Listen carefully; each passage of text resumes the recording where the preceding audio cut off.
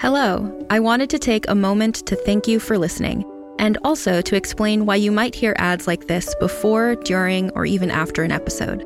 We're a small but mighty team here at Realm, and to help fund our shows, we promote products or services that we think you'd enjoy from a variety of sponsors. If any of our ads interest you, one of the best ways to support us is by visiting the link or using the promo code in the ad. It's pretty much a win-win since you can get some great deals and we can keep making awesome shows like this one. You can also visit realm.fm/partners for more information about our sponsors and how to access the different promotions. Thanks again for joining us in our corner of the universe. Listen away.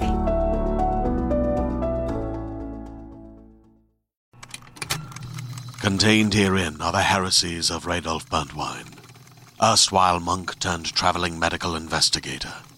Join me as I uncover the blasphemous truth of a plague-ridden world, that ours is not a loving God, and we are not its favored children. The Heresies of Radolf Burntwine, coming January 2nd, wherever podcasts are available. Realm presents The Shadow Files of Morgan Knox. Episode 4.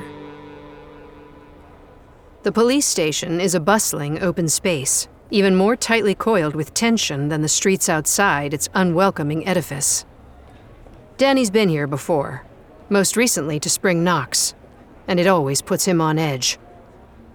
The slightly crooked rows of shabby desks are strewn with papers and sandwich crumbs, while cigarette butts float at the bottom of abandoned coffee cups. It makes him think of work done in a hurry, of missed details and unnecessary mistakes. This is a place that can barely keep up with the monstrous city it claims to serve and protect.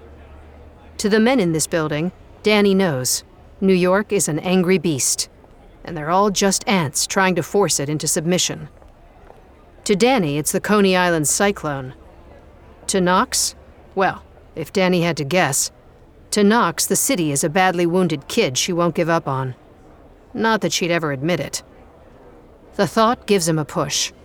He's here to do a job.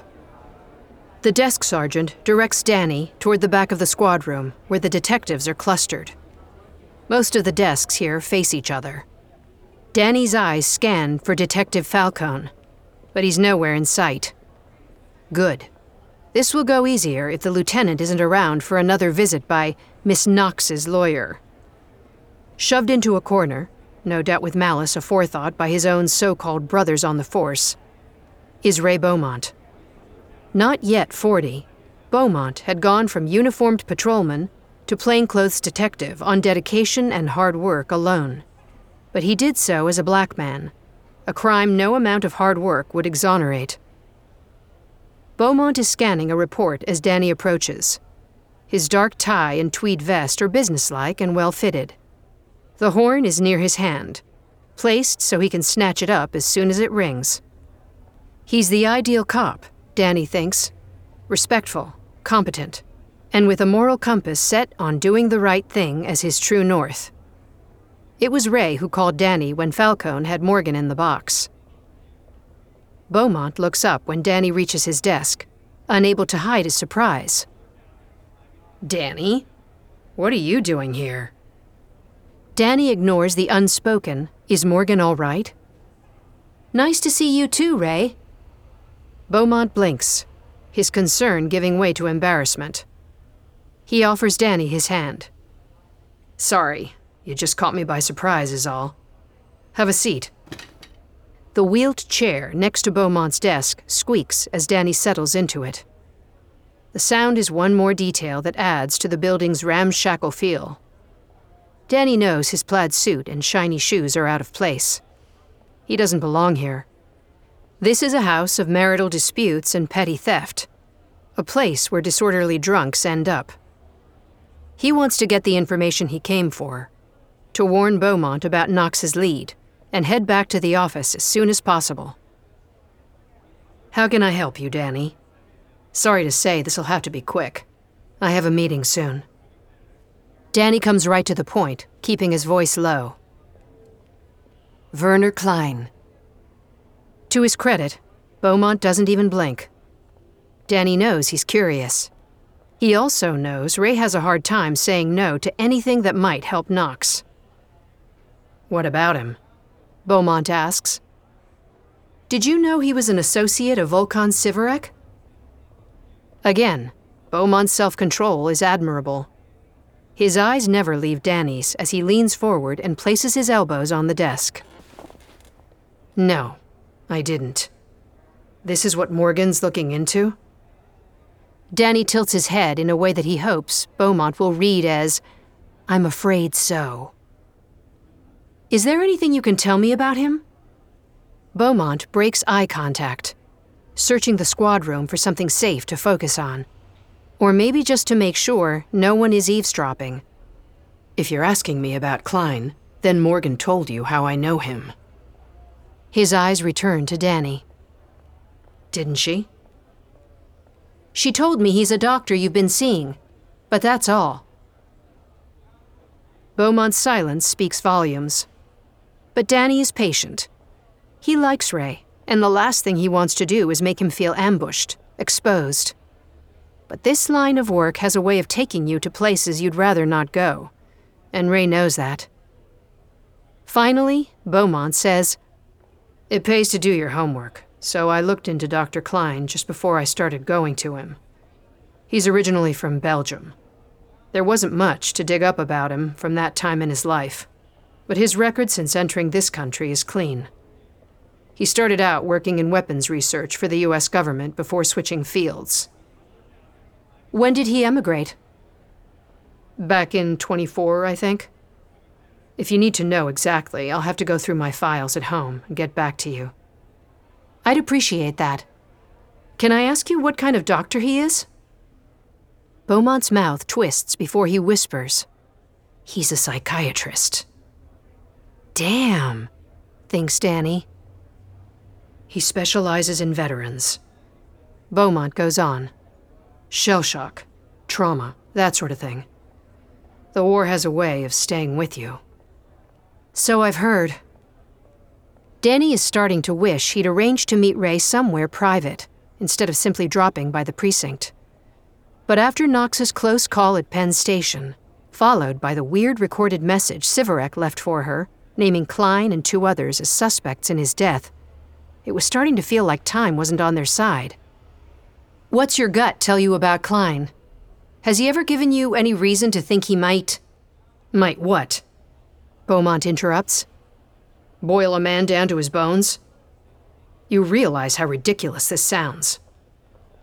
Danny chuckles. "Well, sure, when you put it that way. But this is Morgan we're talking about." Beaumont nods. "How worried should I be?" Danny hesitates. Ray doesn't deserve any of this. Under different circumstances, he and Beaumont might be pushed together because of the way they're both forced to navigate the world, as outsiders. But whereas Danny might, in his everyday life, pass for a man attracted to women, Beaumont will always be judged by the color of his skin, even with a lifetime of service to his country and his city. His life as a black detective is complicated enough, without also being the one cop in New York who trusts Knox's instincts. Danny shrugs. "Too soon to say. But keep your eyes open. This feels like a bad one." "Aren't they all?" "True." Danny stands and pushes his chair back, and the wheels squeak again. He gives Ray a reassuring nod as the 2 men shake hands. "This conversation never happened. But if I come across anything of relevance about Klein, you'll be the first to know." "Thanks, Danny. For whatever it's worth. The man has helped me. A lot. I think Morgan's barking up the wrong tree this time." "I'll tell her you said so." "You do that. And make sure she stays out of trouble." "Easier said than done." Beaumont smiles with one side of his mouth. The other remains wilted. The detective nods, and his eyes return to the neatly stacked papers on his desk.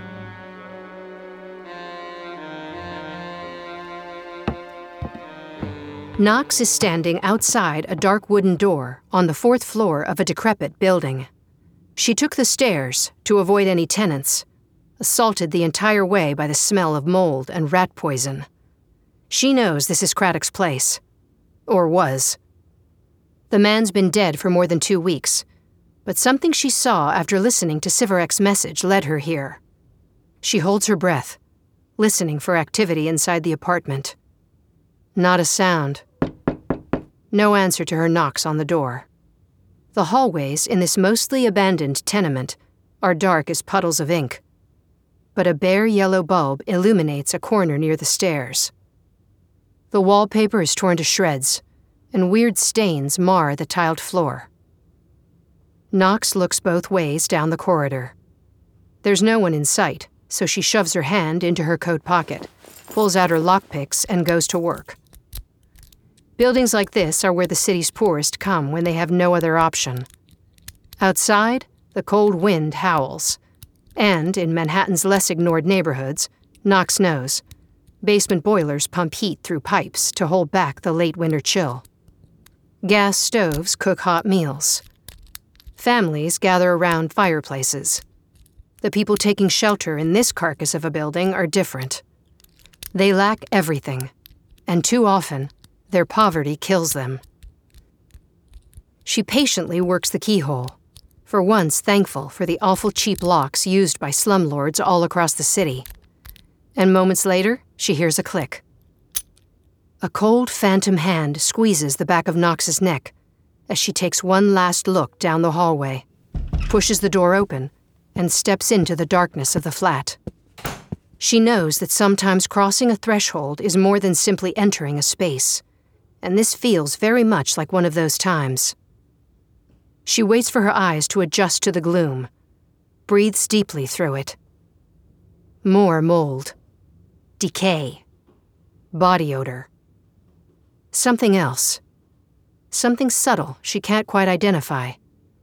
Something that doesn't fit in, but not really a scent. A feeling. Knox's pupils dilate, and her surroundings come into focus, emerging from the gloom like ghosts. She's standing in a living room. There's an old brown couch near a window, faded and sagging with heavy use, but not much else. The dull glow of a street lamp spills in through the window, weakly illuminating the sofa, but dying before it can reach the floor. Outside, she sees the building next door, its bricks and fire ladder just a few feet beyond the window. Knox wonders if the people who lived there ever felt trapped. Then she remembers that the view from her own kitchen window isn't much better. And not for the first time, Knox finds herself missing Puerto Rico, her mother's home, with its vibrant green mountains, its white shores, its deep blue oceans, and its sunny skies. Knox stands still and listens. There's no sound coming from inside the apartment. No footsteps. No breathing. Nothing being dragged across a surface. No snoring. No radio. No water running. No sound of a body readjusting itself on a chair or an old mattress.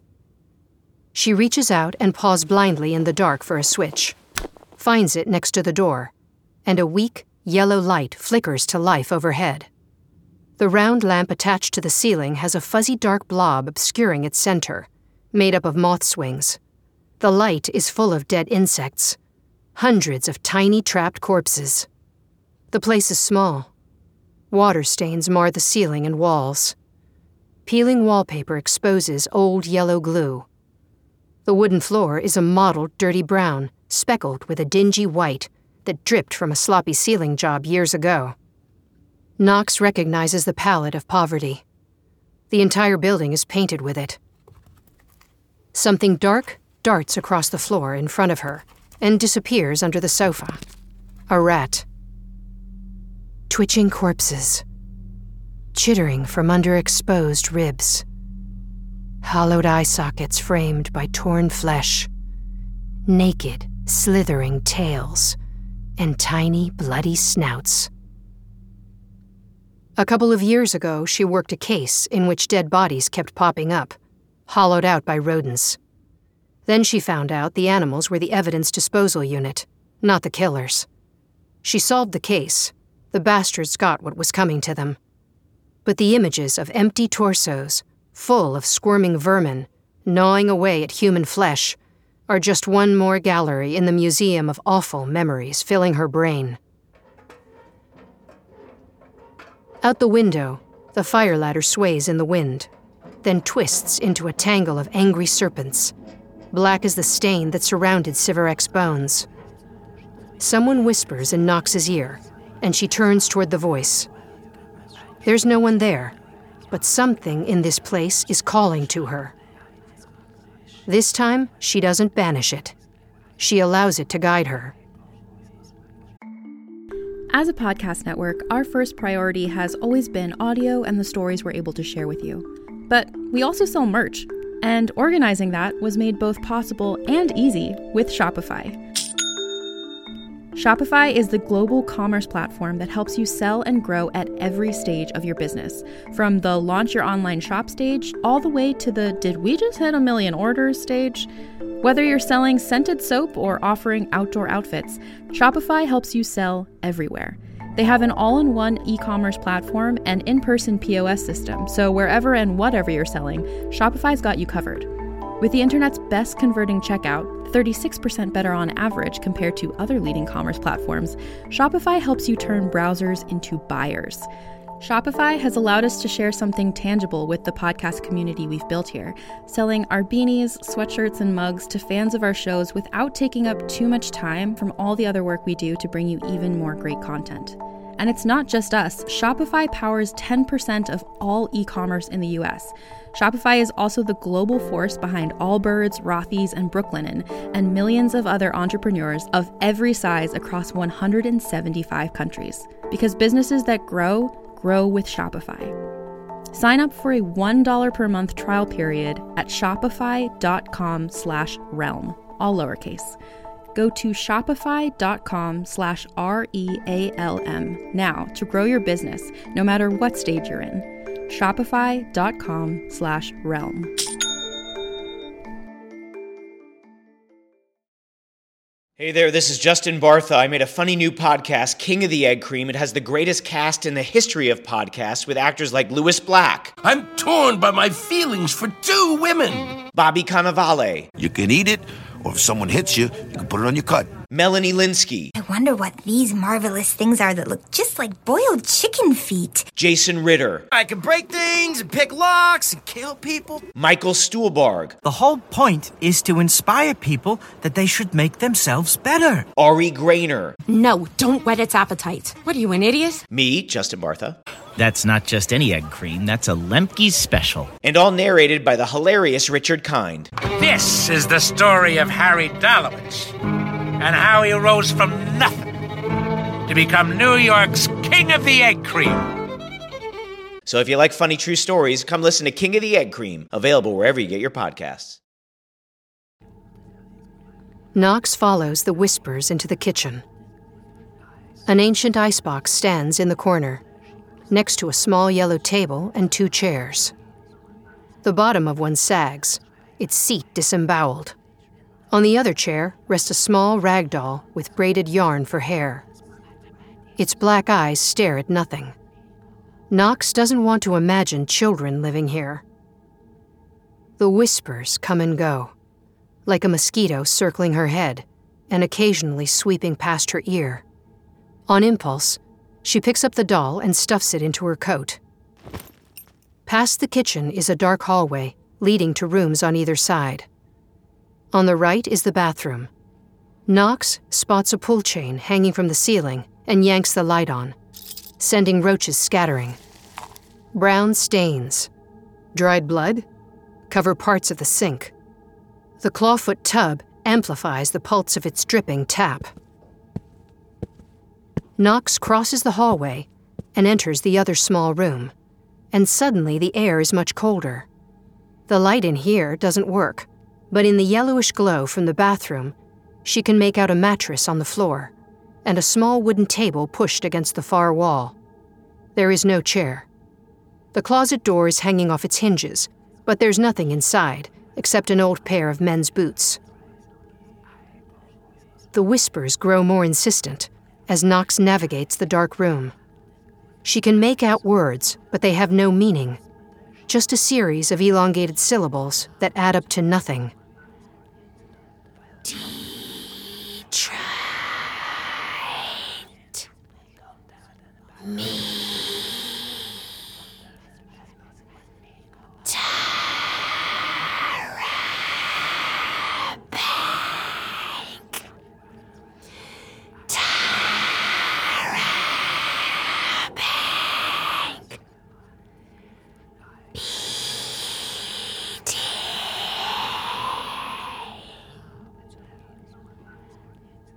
There's something here. The table is bare. She pulls it back and touches the wall where it stood, looking for a crack, a secret space. She finds none. She walks the room slowly, paying attention to the floorboards. None of them are loose or chipped. The whispers draw her back to the table, calling to her. Knox wraps her knuckles lightly across its surface, listening, searching for a hollow. But the wood is solid. She runs her hands underneath it and finds something taped to the bottom right corner. She pulls it free. A small flat thing wrapped in brown paper. It feels cold to the touch. The phantom mosquito tickles her eardrum. As if she were suddenly out of time, Knox rips the paper off and holds its contents up to the dim light from across the hall. It's a small book, about the size of a deck of cards and bound in black leather. Old black leather, dry and cracked, and completely absent of a title. She turns it sideways and lets her fingers search the covers and the spine, but there are no clues to be found in its weathered surface. Then she opens it. The writing on the page is thick, visible even in the scant light. There are spaces between the groups of symbols, which suggests each group is a word, but nothing she sees makes any sense.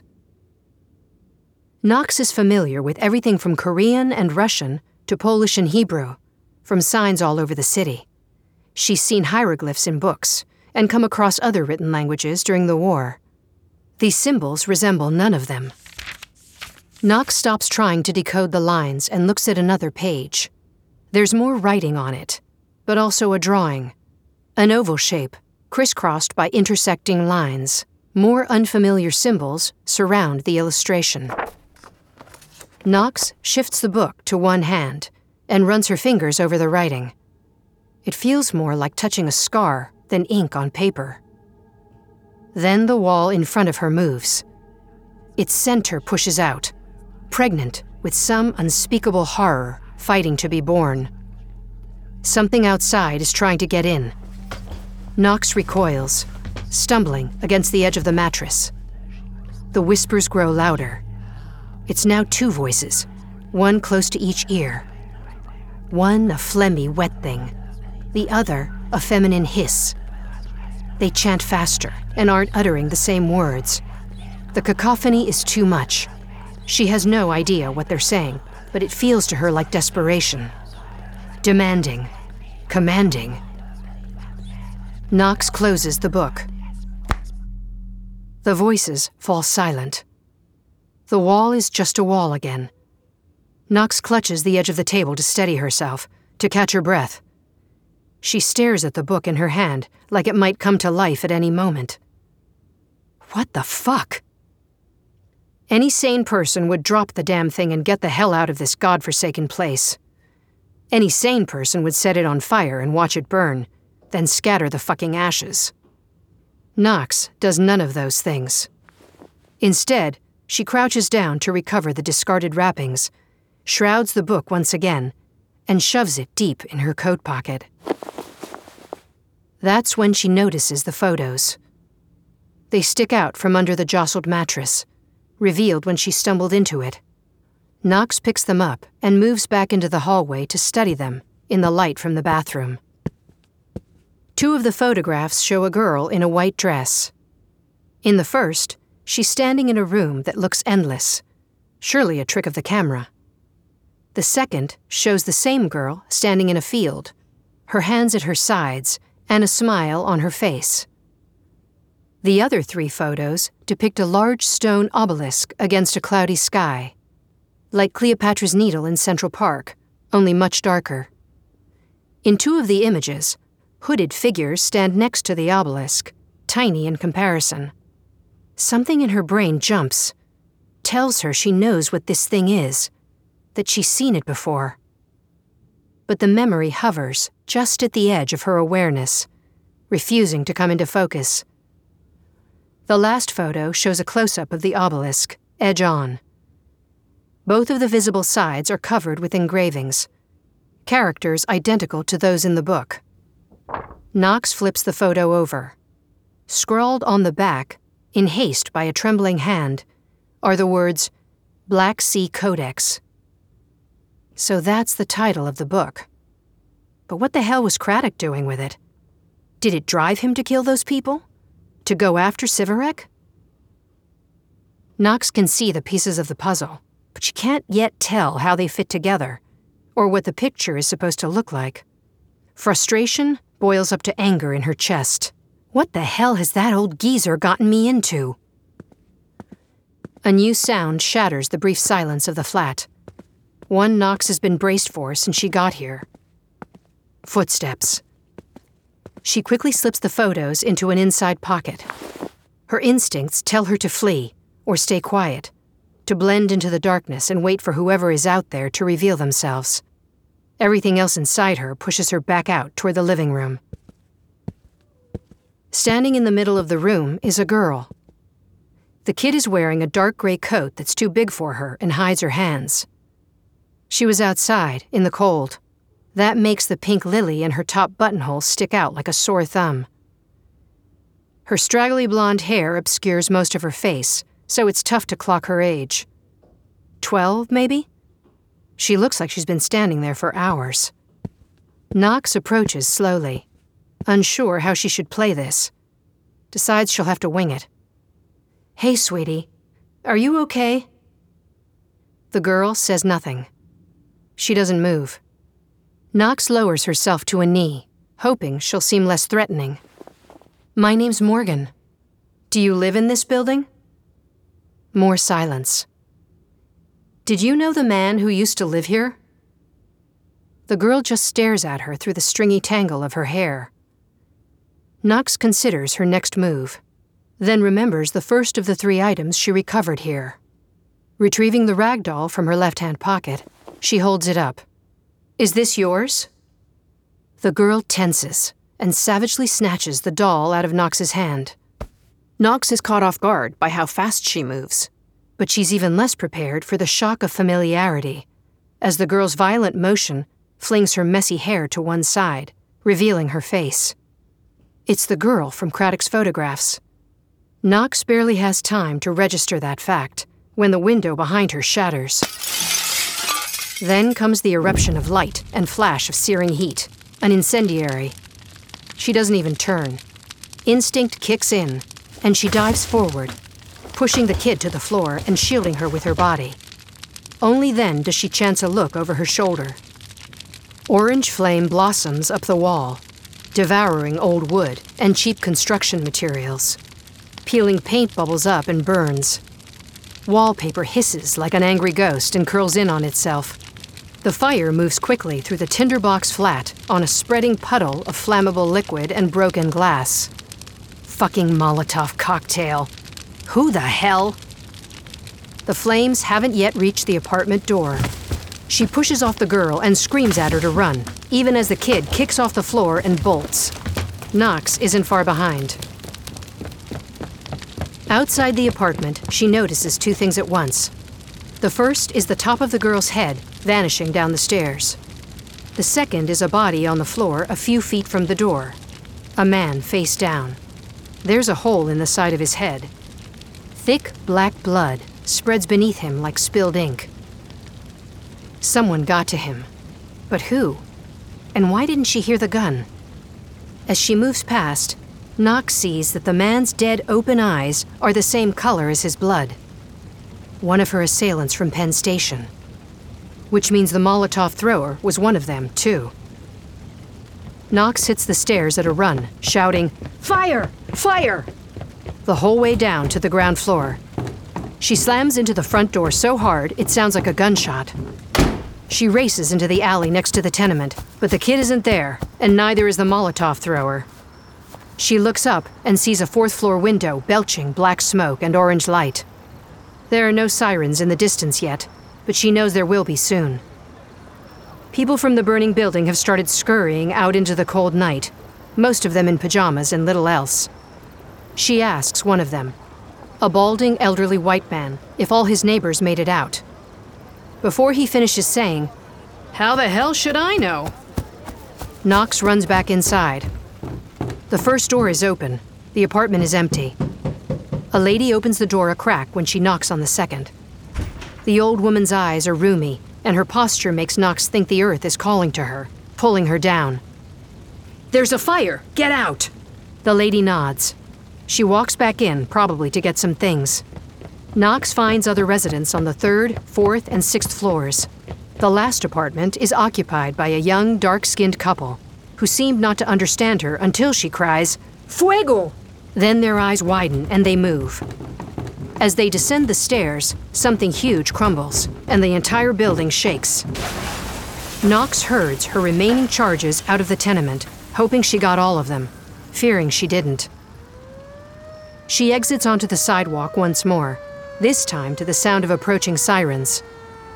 The tenement's former residents cluster together across the street, shivering in the cold, while their home is consumed before their eyes.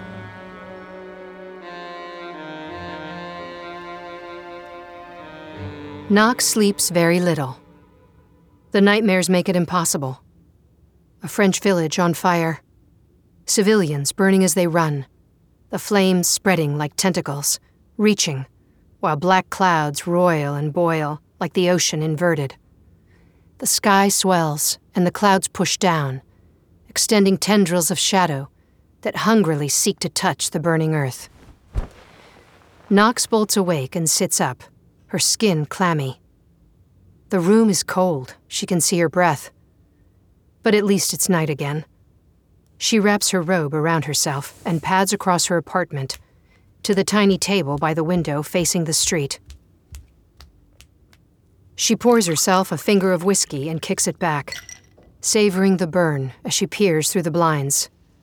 A car passes, its headlights causing the shadows from the slats to drift across her. Knox glances toward her armchair, sees her trench sitting undisturbed where she tossed it the morning before, remembering the thing she brought home with her.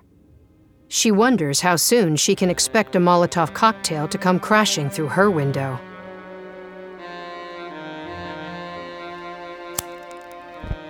Knox lights up while Danny talks.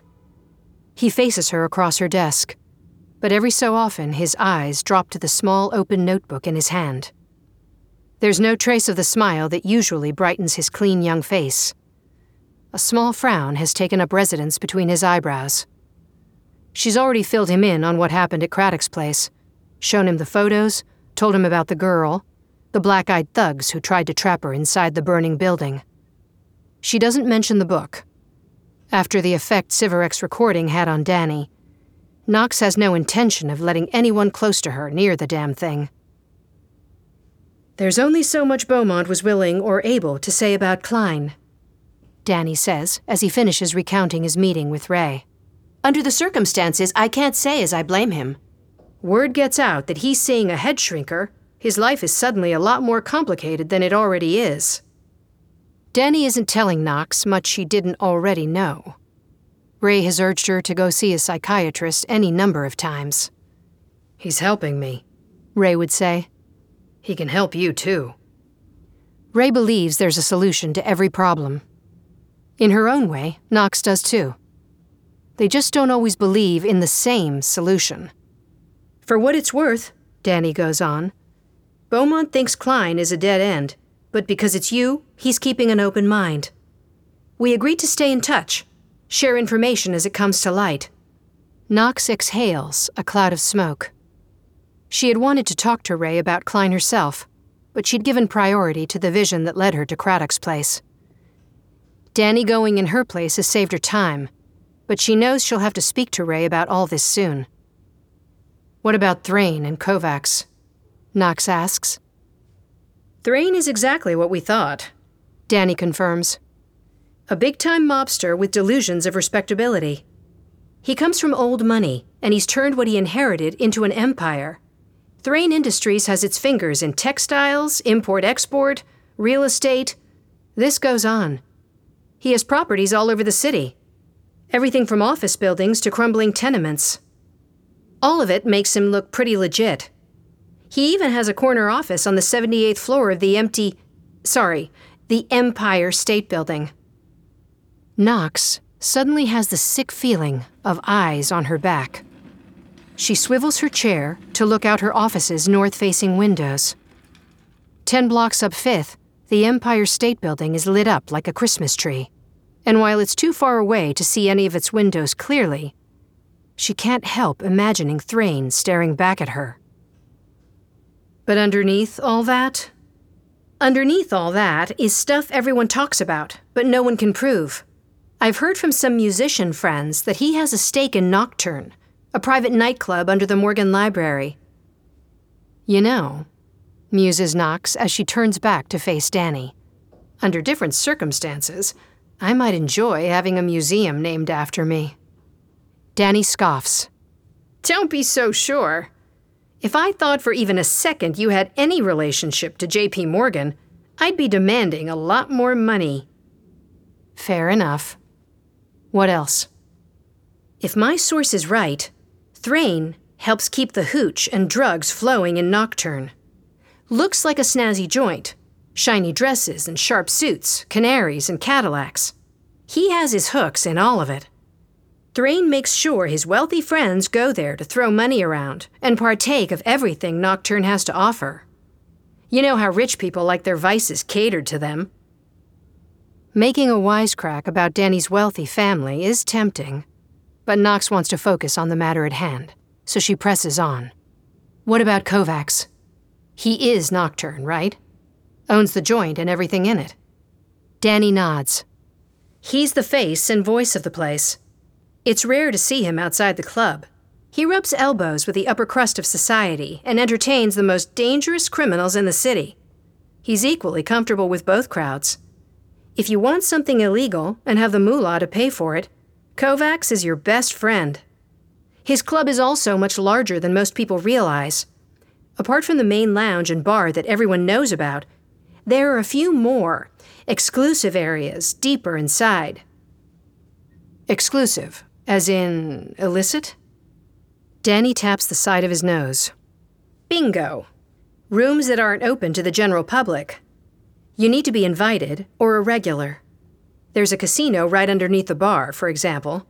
Craps, slots, poker, roulette, blackjack, all the usual stuff. After that, the entertainment gets a bit more unsavory. Knox takes another puff from her cigarette. Go on. They hold illegal fights in the casino. Bare-knuckled boxing. Bloody stuff. Word is, they offer kids in boxing gyms all over town a nice bag of coin to come down and show what they got. Fighters who lose tend to disappear. What else? Danny checks his notes. Oh, underneath the casino, there's the opium den. There's an opium den underneath the casino that's underneath the club? Exactly. How many levels does Nocturne have? No idea, but there's also a brothel. Fancy dames. They play instruments, know how to play cards. And from what I hear, they sing like angels. Not cheap. The bottom line is, Nocturne's a place to indulge in every vice you can imagine. And probably some you'd prefer not to. And all you need is moolah. Knox doesn't bother hiding her contempt. Nocturne operates like the rest of the world.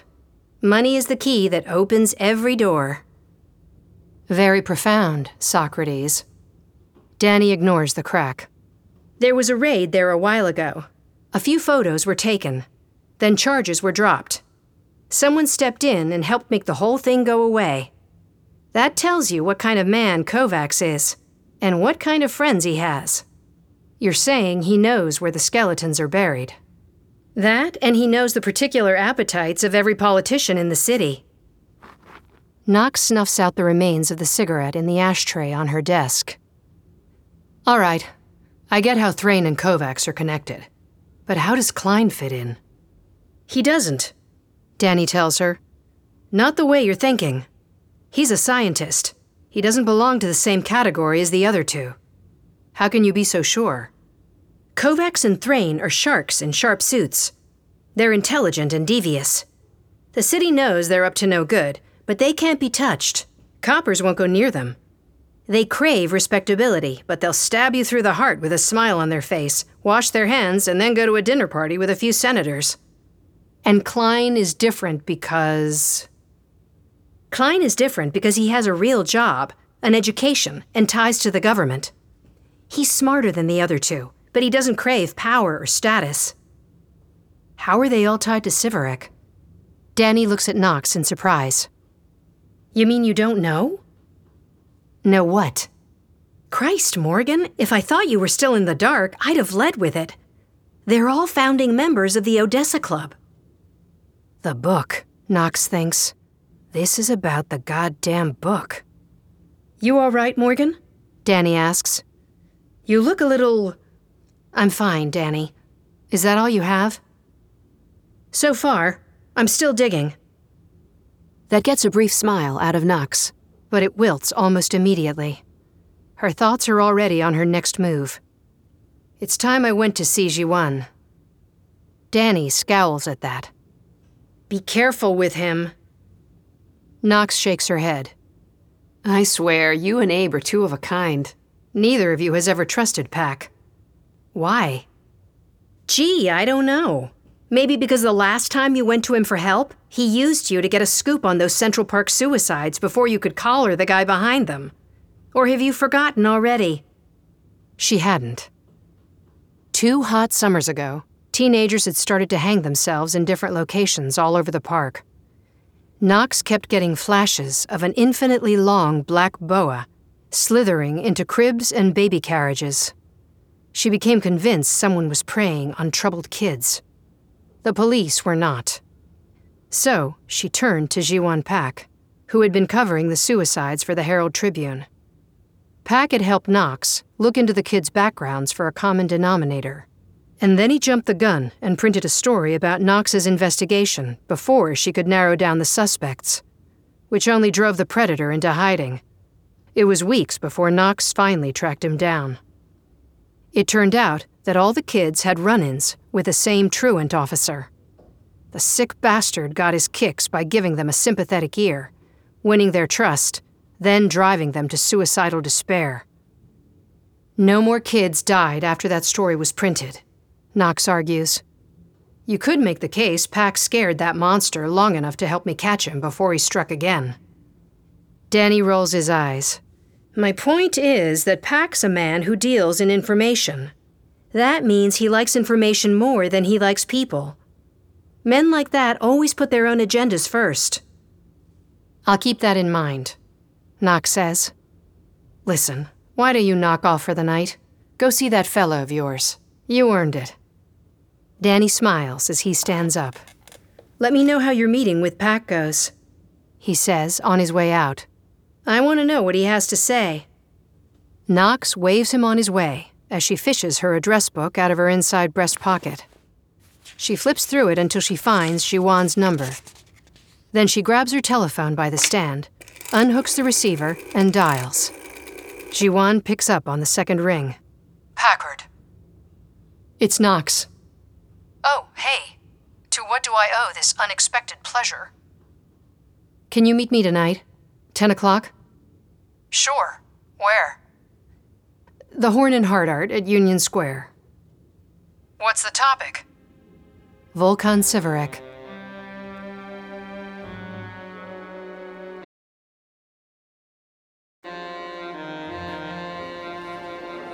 Knox and Pac are sitting on opposite sides of a booth at the automat, but they're not looking at each other. This is how Pac likes to conduct meetings. He wants the sound of the machines and the people around them to drown out his conversations for anyone within earshot. Around them, people stand in short lines in front of stacked vending machines, beneath backlit signs that read cakes, pies, and two that say sandwiches. Knox stares out the window while she talks. It's raining, and the lights of the city are smeared across the wet glass. But she can still make out the Chinese laundry across Broadway. An old man in the back of the place is washing something by hand. Red neon bleeds into the rivulets, snaking across her field of vision. Pack is watching everything in the automat except Knox, while she gives him a redacted version of what Danny found on Thrain, Kovacs, and Klein. The journalist's head nods from time to time, confirming that he already knows a lot about these individuals. When she's done, he waits a moment before asking, "You sure that's all?" Knox looks at him. "That's all for now, Jiwan. Now it's your turn." Pack takes a deep breath and continues to look around.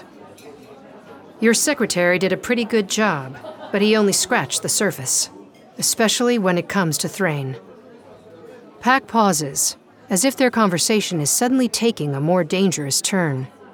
There's a bead of sweat on his temple, and under the table, his right leg bounces restlessly. Finally, he says, "Thrain's biggest racket is political corruption. His money lines the pockets of police, politicians, judges, even newspaper editors. A few years ago, some dock workers became seriously ill and died soon after. It was a big deal. Investigators determined radioactive metals were to blame. They were found inside one of Thrain's ships, which was supposed to be full of textiles. The families wanted blood. The mob wanted the authorities out of the docks. Then Thrain got involved. The whole thing went away, and everyone was happy. You know how many people found out through the papers? None. He's really careful about keeping his shady dealings where no one can see them. And he makes sure he owns anyone who can. Thrain likes power, and he wants more." Pack then breaks his own rule and looks her square in the eyes. "Now, how about you tell me what all this has to do with Siverek?" Knox gets right to the point. "That book society of his, the Odessa Club. They're all members. Thrain, Kovacs, and Klein." Pack blinks. "Interesting. And you suspect one of them was responsible for Siverek's death?" He pauses to consider the idea. "Could be. I don't know much about Klein, but the other two are definitely capable of murder. Here's something else you may not know. There was an incident involving another of Thrain's cargo ships about a month ago, shortly after it berthed. 2 of the crew were killed, both shot through the head from a distance, and a crate was stolen." Craddock, Knox thinks. "What was in the crate?" "Books," Pack says. "Just books. Some valuable ones, to be sure. And they were all meant for the Odessa Club." "Do you have a manifest?" As a matter of fact, Pack rummages through the satchel of Siverek files he brought with him and hands Knox a heavily creased sheet of paper. There are a dozen books listed on it, but Knox has no trouble finding the one she's most interested in. Untitled Codex, leather-bound. Knox feigns disappointment as she hands the manifest back to Pack. "Odessa is in the Ukraine, isn't it?" "Oh, yeah. It's on the shore of the Black Sea. You think the club's name has some relevance?" Knox imagines the Codex burning a hole through her coat. "Just thinking out loud." "Morgan, how did Siverek die? Word is he burned, but the police won't confirm." "The police won't confirm because they don't have a clue." "But you do?" "I can't tell you how it happened," Knox admits, "but I can tell you what I saw." "Fine. Let's start with that."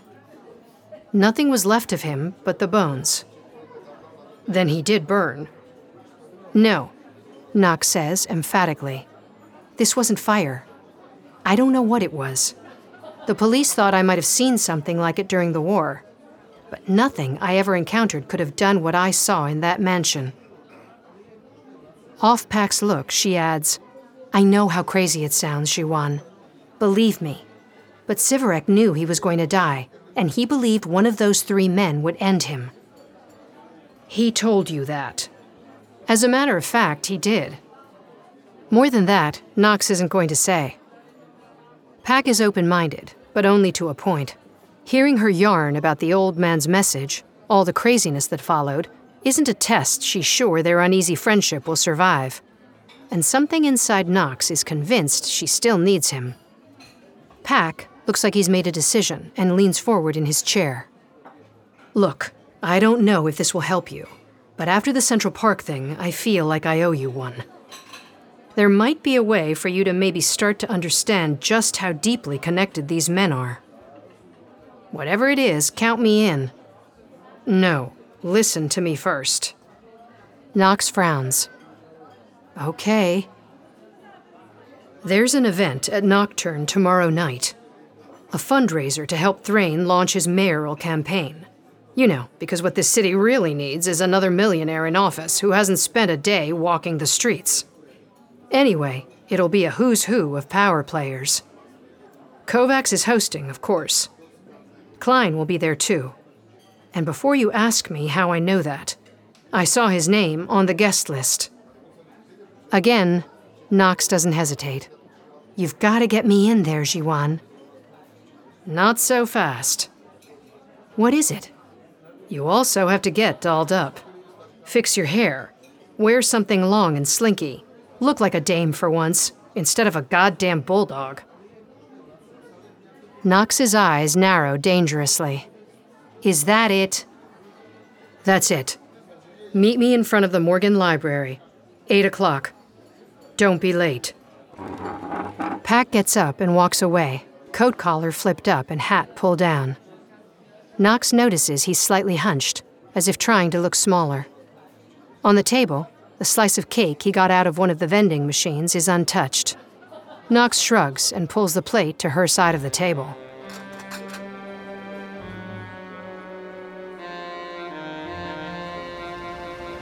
Knox has Abe drive around Manhattan for a while. She has an errand to run, and she's worried about being tailed. But when it comes to making cars disappear in the city, Abe is a virtuoso. He weaves his hack through heavily trafficked streets, under elevated train tracks, and down dark alleys until Knox sees the opportunity she's been looking for. Stop here, Abe. Abe frowns in the rear view, but does as she asks. It's a deserted side street on the Lower East Side. No other cars, no pedestrians, and no lampposts. Just a mailbox. Knox gets out, and for the 12th time since getting into Abe's cab, she checks the address on the padded envelope containing the Black Sea Codex. Morgan Knox Alvarez. Care of Ellen Jacobs. New York City Morgue. Bellevue Hospital. 462 First Avenue. New York City. Knox sighs and hopes she isn't making a terrible mistake. Then she opens the drop and lets the envelope fall.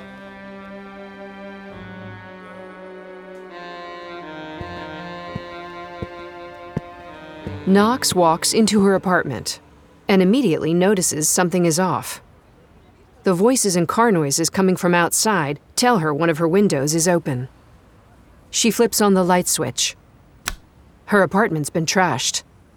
No, not trashed. Searched. The disarray isn't random. It's deliberate. Methodical. Lots of things are out of place or overturned, but very little has been destroyed outright. She draws her sidearm and looks around, moving through the apartment with slow, deliberate steps. As far as she can tell, absolutely nothing is missing. And when she's satisfied that whoever was here is long gone, she sets the revolver down and closes the window. She should call this in. Yeah, and tell them what? Where would I even begin? She's too tired to deal with this now. Too tired to deal even with setting aright her stripped and flipped mattress. The couch will have to do. She washes up, puts on a fresh pair of flannel pajamas, grabs a blanket, and turns off the light. Her window is turning blue with the approaching dawn. Before she drifts off, she sees it under her coffee table. A scrap of pink, clashing with the black and red of her living room rug. She picks it up and holds it, close to her eyes. A lily petal. You're listening to The Shadow Files of Morgan Knox, narrated by Pilar Uribe. Produced by Realm, your portal to another world. Realm, listen away. Greetings, adventurers. Today we're excited to introduce you to a new story, Dark Dice, a horror podcast that blurs the line between actual play and audio drama, where the story is determined by the roll of the dice. 6 adventurers embark on a journey into the ruinous domain of the Nameless God. They will never be the same again. One of the players is not what they seem after a doppelganger, a creature that can assume the form and voice of whatever it kills, infiltrates the team. As the players are picked off and replaced one at a time, can they figure out who the monster is before it's too late? Can you? Here's a quick example of what our show sounds like. The shambler with the jar of liquid inside of him. Soren Arkwright let loose an arrow that cracked the glass, passing through the spine of the creature. The shambler still managed to maintain its forward momentum, but stumbled as it eagerly tried to bite and swipe at Soren, landing near his feet. As Jeff Goldblum has now joined our cast, Dark Dice is available however you listen to podcasts. The Shadow Files of Morgan Knox is written by Kay Arsenault Rivera, Brooke Bolander, Gabino Iglesias, and Sunny Moraine. Produced by Marco Palmieri and executive produced by Molly Barton. Audio production, sound design, editing, and theme music by Amanda Rose Smith.